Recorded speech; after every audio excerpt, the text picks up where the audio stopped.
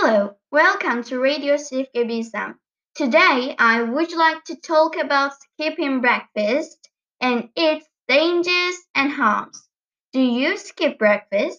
If you skip breakfast, do you know its dangers? Why eating breakfast is important for us? Why shouldn't we skip breakfast? Which are the dangers of skipping breakfast? Firstly, breakfast is the most important meal in a day. That's really why, if you are a breakfast skipper, outgrow this habit immediately because it is harmful.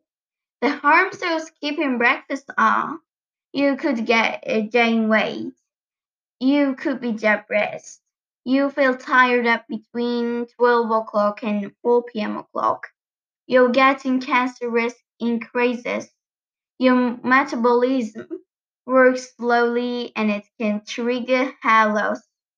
In addition, you could have many attention problems and when we eat breakfast, we take much energy and our brain becomes active.